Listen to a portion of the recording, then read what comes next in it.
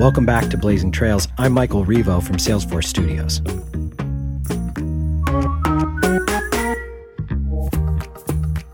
And today I'm joined by my podcast partner, Rachel Levin. Welcome, Rachel.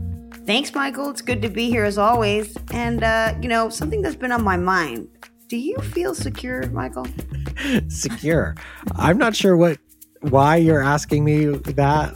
No, I'm not talking about your self-confidence. I'm talking, although we can go there, but no. Okay. I'm talking about cybersecurity.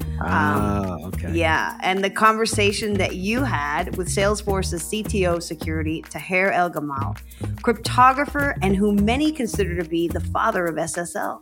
Well, it was a thrill to chat with Taher. He's been at the heart of Silicon Valley from the early days, and he built SSL with a team at Netscape that opened up commerce on the web. I mean, wow. Think about that. That's kind of a big deal. Yeah, it's a pretty big thing. And it's still running on billions of machines today. Talk about an incredible impact. So we had the opportunity to talk about the evolution of cybersecurity, how business leaders should be thinking about it in the future. And it's a unique opportunity to hear from one of the true trailblazers of the industry.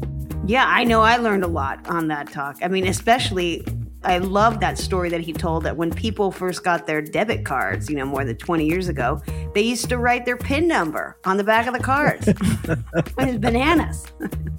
Well, there is a lot of human factor that goes into security, and Taher touches on that in the conversation. So let's just jump right into it, to my conversation with Taher El-Gamal, legendary cryptographer, Marconi Fellow, and Salesforce CTO of Security.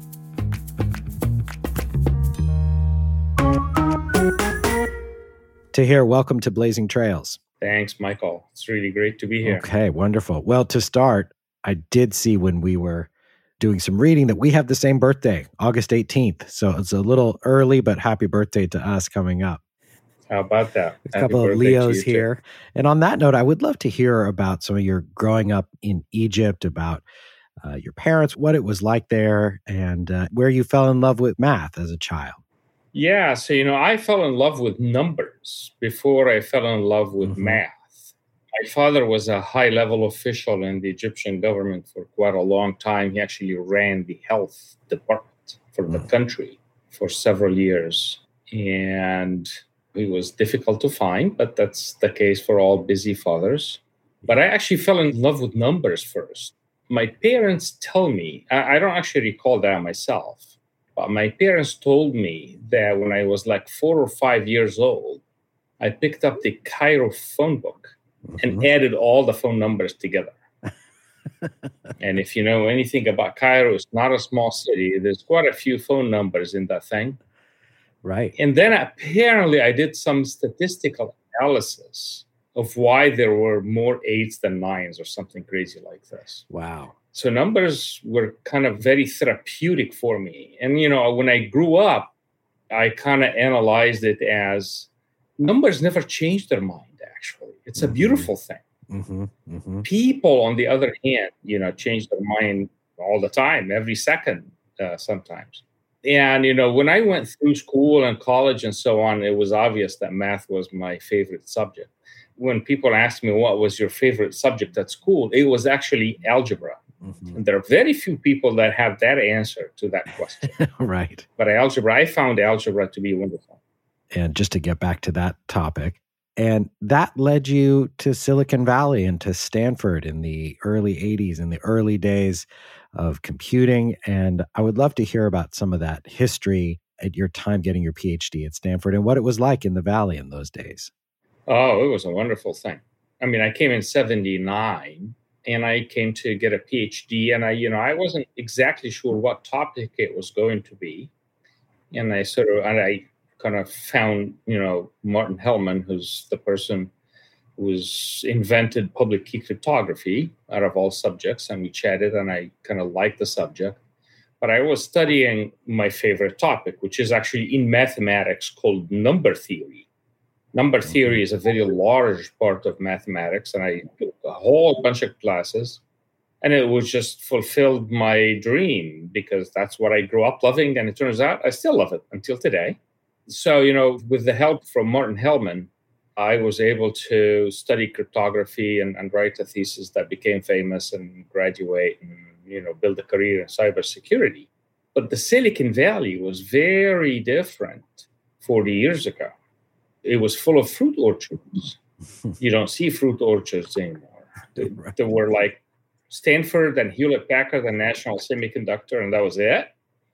Apple was barely starting, and it was very different. The whole Silicon Valley was basically centered around Stanford, which is a good thing for me at the time. So, I got to know people. I got to meet people at Stanford, very, very smart groups. I got to learn about the country. I came as an adult, right? I was in my mid-20s when I came in. Mm-hmm. And it was like popping in a movie. What I knew about the U.S. at the time was basically from the movies, because people watch U.S. movies all over the world. So that was an interesting thing. And I learned how to speak English. I was taught written English in Egypt, but I learned how to speak English sort of by talking to people, and, became an integral part of the Valley. I mean, I've been in the Valley longer than most people, as it turns out now, because most people have not been here for 40-some years. I basically technologically grew up with it. And could you feel at the time that the Valley was on the precipice of something big happening, or was that later when that feeling came? I remember a conversation I had with my boss at Hewlett-Packard. So my first job right out of school when I finished my PhD was at Hewlett-Packard Labs in Palo Alto here, right across the street from Stanford. So it was kind of the same neighborhood. And I had a conversation with my boss at that point. So that's 40 years back. And I told him, hey, look, I think the internet is going to take over the world. And we were connected. The internet existed, by the way, at the time. There was no web or HTTP or any of the stuff that we take for granted these days. But we were connected. We sent emails, and we understood what connectivity meant. And he reminded me after the IPO of Netscape in the mid-90s. He actually called me and said, you were right 15 years ago or whenever it was. I remember that. He said he remembered that conversation, which is kind of hilarious, actually. Well, it took a little while to get there, and you were right at the center of it, working at Netscape in the early days of the .com era. And that's where you developed SSL, and you have this wonderful moniker of the father of SSL. So tell us about that a little bit, those days at Netscape and developing that. I do not actually know who invented that father of SSL thing. It just sits on the web for some reason. I called that. But, you're saying it took a while for us to get here. Actually, if you look at the pace of change in the society, and I mean the global society, it's the fastest change ever. Mm-hmm. In 25 years, we live in a completely different world from just 25 years ago. We take all of these connectivity things for granted. SSL played a central role in securing things, which is sort of, fun to see. You work on things because you feel good at the time, and you're never going to be able to predict that there's going to be billions of copies of something that you worked on being used in every single machine in the world, which is kind of funny. It is true today. No? And this father thing, although he was not, I did not call myself father of SSL. I have 2 kids that my wife and I love. Not including SSL. Not including SSL. But I think that the reason that it was named that, because I actually sort of nurtured SSL until it became a standard. I didn't just write something or, write a paper or a patent, although we did write the patent at the time at Netscape. And, we had a whole team that built the real detailed protocol spec and took it to the world. And, but I actually took it to the IETF and made sure it became an industry standard. And we convinced Microsoft that it was the right thing to do, to agree on a single protocol rather than build multiple ones. And it just became what it is today. I'm curious if that process is similar now of developing protocols. At the time, it seemed like there was such a spirit of everybody was in trying to grow the internet. Everybody had a view into what the potential was, and maybe there was more collaboration. Would it be the same process to develop a new protocol now as it was back then? Actually, it feels like not exactly what you're saying, because even back then, there were other protocols that people were working on that even the IETF itself was trying to standardize. But people were still building and shipping things with their own proprietary stuff. If you look at the payments industry, for example, which obviously we did e-commerce in the early Netscape days, that was sort of the number one goal. That was the target. The payment industry has so many protocols. It's hilarious. The only thing that even the payment industry agreed on is to use SSL for internet payments. It's the only one thing that the entire payment industry ever agreed on, which it was because it was available, it was there, it was in all browsers and all servers, and because it was the one standard everybody implemented it, and it was interoperable and it was easy to use. But there has always been the desire to build proprietary things for control. And I don't think that was different back then from now, actually. I think there has been, even back then, a desire to build a proprietary thing because you think you're going to control an ecosystem. But clearly, controlling billions and billions of machines talking to each other with security built in would not be done by any one entity. There's just no way. It doesn't matter how big the entity is. So I think now we recognize the value of the collaborative effort. And, people still remember. Yeah, the open standards really opened up that whole opportunity. And since then, you've been involved with securing global networks at scale for many years now, and you're leading that effort along with Jim Alcove here at Salesforce. What do you see the challenges ahead in the security space? So there are some dirty secrets in the answer to this. In the early days, we looked at how do we use this internet? It's an open network. How do you use it to do e-commerce? And e-commerce to us was conduct a transaction over this open network. What does that mean? Because an open network means that anybody can see everything, or people can even modify things if they can't see them. So we said, we have to hide these transactions from the open network. That's where the SSL idea came from. It was a company effort. Unfortunately, what happened after this, SSL became a standard and successful, and the world believed that we solved security. Security is done, let's build e-commerce, and they just moved on. And we did not, at the time, analyze threats that might be coming afterwards very well. So we analyzed a particular number of threats that have to do with an open network. And, we'll let the business grow. And then a few years later, you discover that, people are attacking the corporate network. So you can get people's transactions sitting in databases. It has nothing to do with the open network. They did not actually attack SSL itself. They attacked something else. And then they got innovative. I do not know exactly who came up with the ransomware idea. It's pretty innovative. You go, you just get a hold of some machine or some group of machines, and you tell the owner, pay me $1 and I'll give it back to you, sort of thing. So the attacks, the threats grew out of proportion faster than the controls could be done. Yeah, I just saw a headline today. The G7 meeting is today, and that, it used to be nuclear security that was the topic of conversation, and now it's cybersecurity. And I think we're seeing all these ransomware attacks. In fact, I tried to book a ferry for an upcoming trip, and I couldn't book it online because the ferry company had been attacked by a ransomware attack. Now every organization is a digital organization and has a digital front door. And how should senior leaders be thinking about these security issues and communicating with their teams about that? So, there is the good, there is the bad, and there is the ugly. The good is everybody's realizing the nature of the threats.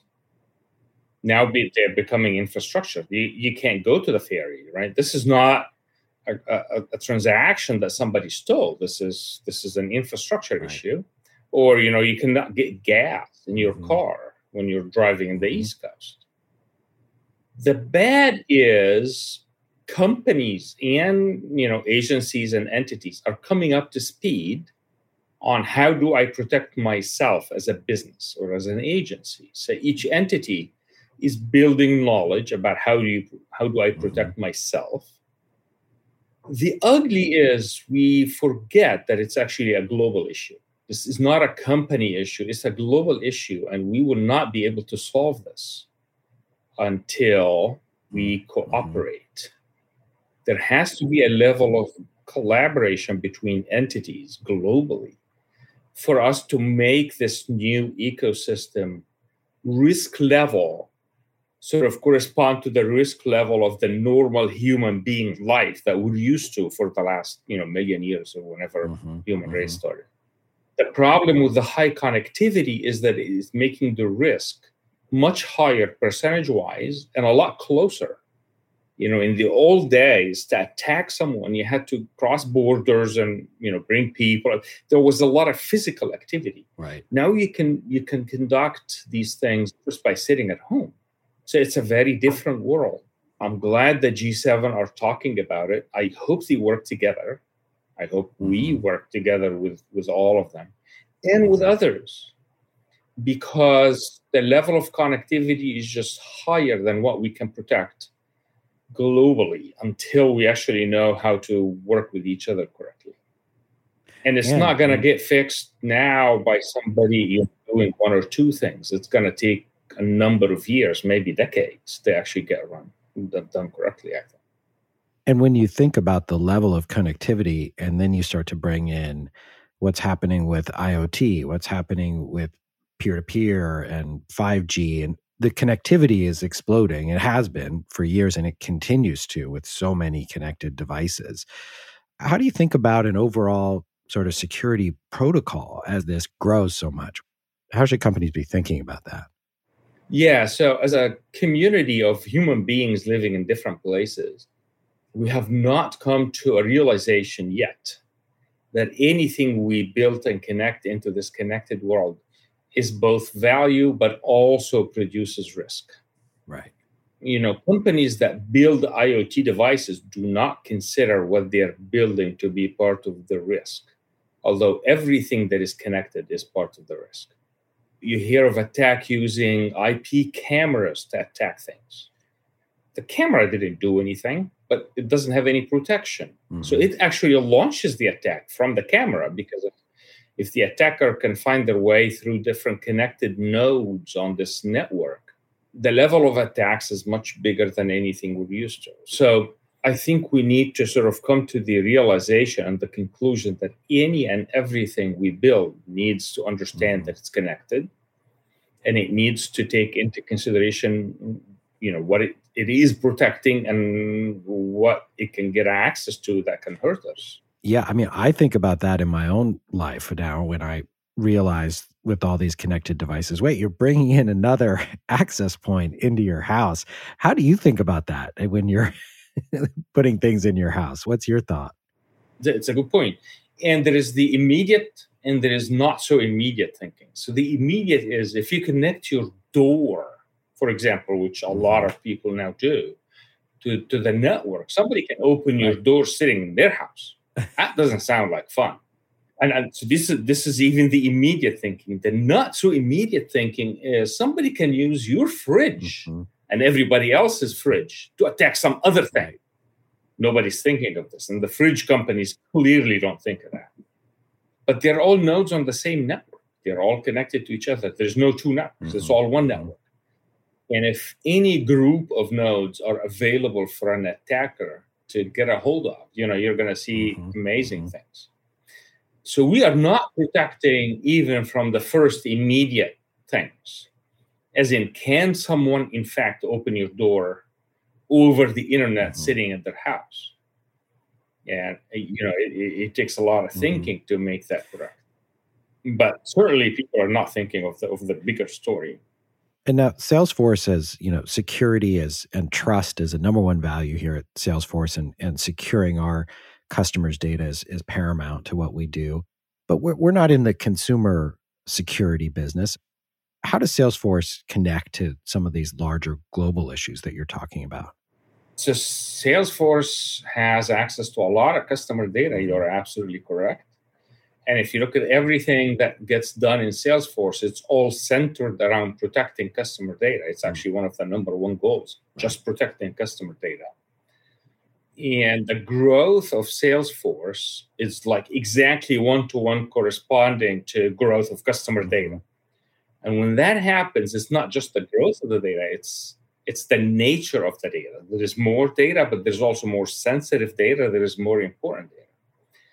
So the focus at Salesforce on security is huge because it's sort of a core part of the business. You're right. Trust is our number one value. And to me, as a security professional, trust means protecting customer data. That's what I tell the CISOs that I talk to every single day. I talk to customer CISOs all the time.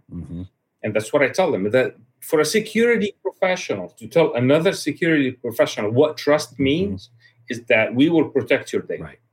And we will put that at the highest, at the highest level of protection because we have to. So we built a really good security program. The company is investing a lot in security. And we have some of the best people in security right in the company. But as a company, we're always looking into how do we give back. This is part of Salesforce. This is how the company was built. Now, giving back does not mean hurting Salesforce security because that doesn't actually get anywhere. So we partner with the World Economic Forum, for example, and give away our security training to them. If you go to the World Economic Forum site, you'll find security training material that we just donated. We give away for free. It's available to every single person in the world. And the notion is the more security aware people in the world, the better the whole cybersecurity situation is going to be. It's going to take a worldwide activity, which obviously Salesforce is always part of, but we need a lot of collaborations. We need a lot of governments to kind of, even governments that don't exactly see eye to eye, we need these people to talk to each other. So, as a corporation, we're always ready and willing to give back and contribute and participate. But clearly, building a worldwide resilient network is something that needs a lot of people to participate. Well, I've taken the security training as a Salesforce employee, and I can tell you that it taught me a lot of really simple things that I hadn't really thought of before that are just very basic rules. And in some ways, it's, how to think about security. It's beyond passwords and two-factor authentication and just some very simple things. How are maybe we thinking about this the wrong way, or what are some of the really simple pieces of advice that come out of that training that people should know? It's being aware. Physically, if somebody were to drop you in the middle of a city, your eyes are going to automatically look around and see, is this a suspicious place that, there's weird things happening, or this is a safe place for me to walk around? And as a human being, you're going to actually behave differently depending on how you sense the place that you physically are at. It's hard to do that in a network because you actually don't see exactly where you are. So awareness is very important. Knowing which sites somebody is clicking on. It's sometimes not easy to detect if a particular location in the internet is actually safe or not. So we need to collectively develop the awareness of this. And part of that is what we teach in these classes that you said you've done. Just don't click on something you don't know. Right. It's just the simplest things. People still share their password. And it's things we do. Remember when ATM cards, when debit cards first showed up, and I'm 20 some years ago. Yeah. People used to write their PIN on the back of the card. Right. And then the banks were on our case. People, the whole point of a PIN It's that you don't write on the same card because you want the access to be correct. We have to change the way we deal with technology to be able to arrive to a safe place. And when you think about that for a whole organization, what should be top of mind for CIOs and CTOs right now? What are you hearing in the conversations that you're having with leaders of enterprise companies? What's top of mind for security right now? The threats that are not exactly known are unexpected. Although, technology professionals at large always understood the nature of what a ransomware attack could and could not be. For example, we did not anticipate all of this, but we understand technically what goes in. The fact that we have to protect our businesses, our organizations, our agencies from attacks that are yet to come is actually the number one issue. Because we do not know what the attackers are going to come up with. There's a lot of machines and computers and processes and cloud services and everything connected to everything.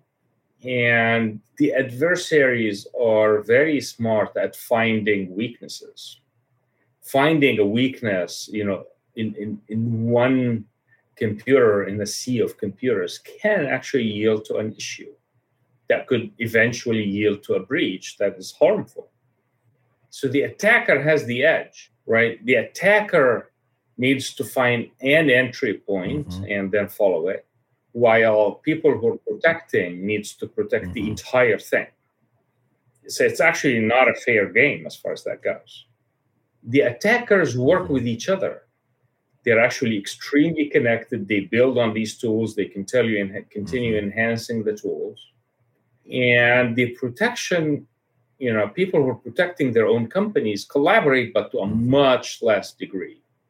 So when you're thinking top of mind, the top of mind is, can somebody utilize some weakness someplace and launch an attack that I'm not aware of?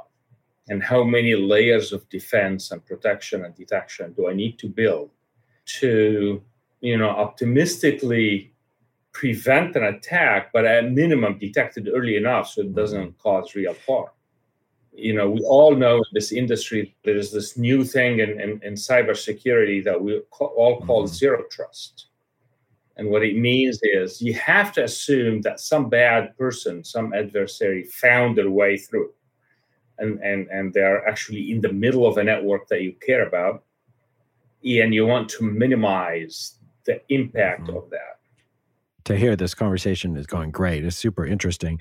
And, the question I have when I think about that, where, you've got a group of attackers who have the advantage and you're constantly on the defensive. It's almost like being a defensive back against a great quarterback offensive team.